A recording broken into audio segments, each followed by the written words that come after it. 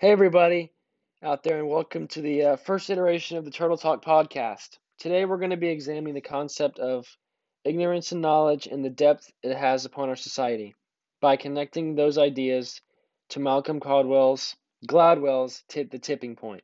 For those out there that don't know or are unfamiliar with this novel, he seeks to address and define the changes in trends in our society. So one thing I noticed that he talks about is the trend, or the concept of the trend, and he talks about how these shoes called the Hush Puppies were and this is in the opening pages.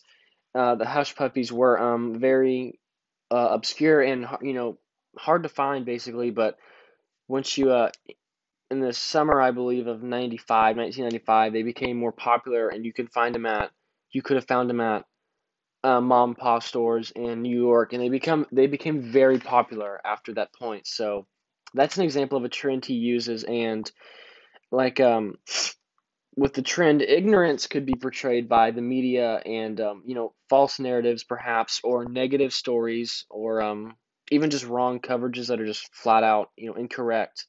Whereas knowledge connects to the trend, the concept of the trend with the spread and the move of the actual trend itself and it becoming more popular.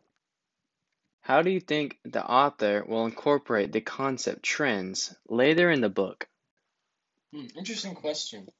I think he's gonna continue to use examples like he did with the Hush Puppies and how they began and kind of spread, and well-defined examples like that. And he might also examine more past trends and compare and contrast them with today's in order to highlight the difference in society and how it relates to ignorance and knowledge. Um, so trends differ from the 90s to today.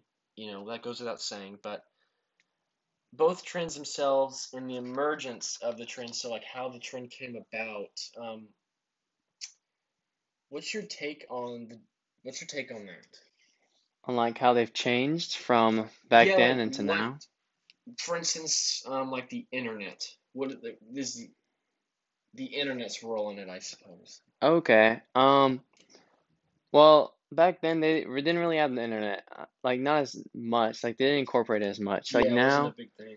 yeah, everything now is online. Like people literally get their news from like online news Yeah, sources. it's very abundant. And now trends spread like wildfires? But back then, it seemed like everything was like on actual newspapers, and I think Hmm. because of that, it seems you're able to create a trend easier because of this, like, The internet. yeah, the internet. You're able to just create a new trends easier. Yeah, well said. I also noticed the introduction of the concept, the tipping point. The author introduces the concept when he's explaining how the crime rate mysteriously tipped and dropped 64.3%. This tipping point is really important in this section due to the fact that the tipping point is one of the main concepts of the book. So, how does the tipping point concept, relate to ignorance and knowledge? Well, it connects to ignorance through like little things pushing people to the edge. Like for example, World War I, like a single death seemed to have led to a global war that led to the deaths of hundreds of thousands of people. It also connects to knowledge through things such as Industrial Revolution, where like small little inventions led to this new age. Wow, I like the Industrial Revolution mentioned there. So, Gladwell's tipping point, which you defined. What did it? What do you expect? What example do you expect we find later on the book of a tipping point that you might use? I don't know, it's hard to say.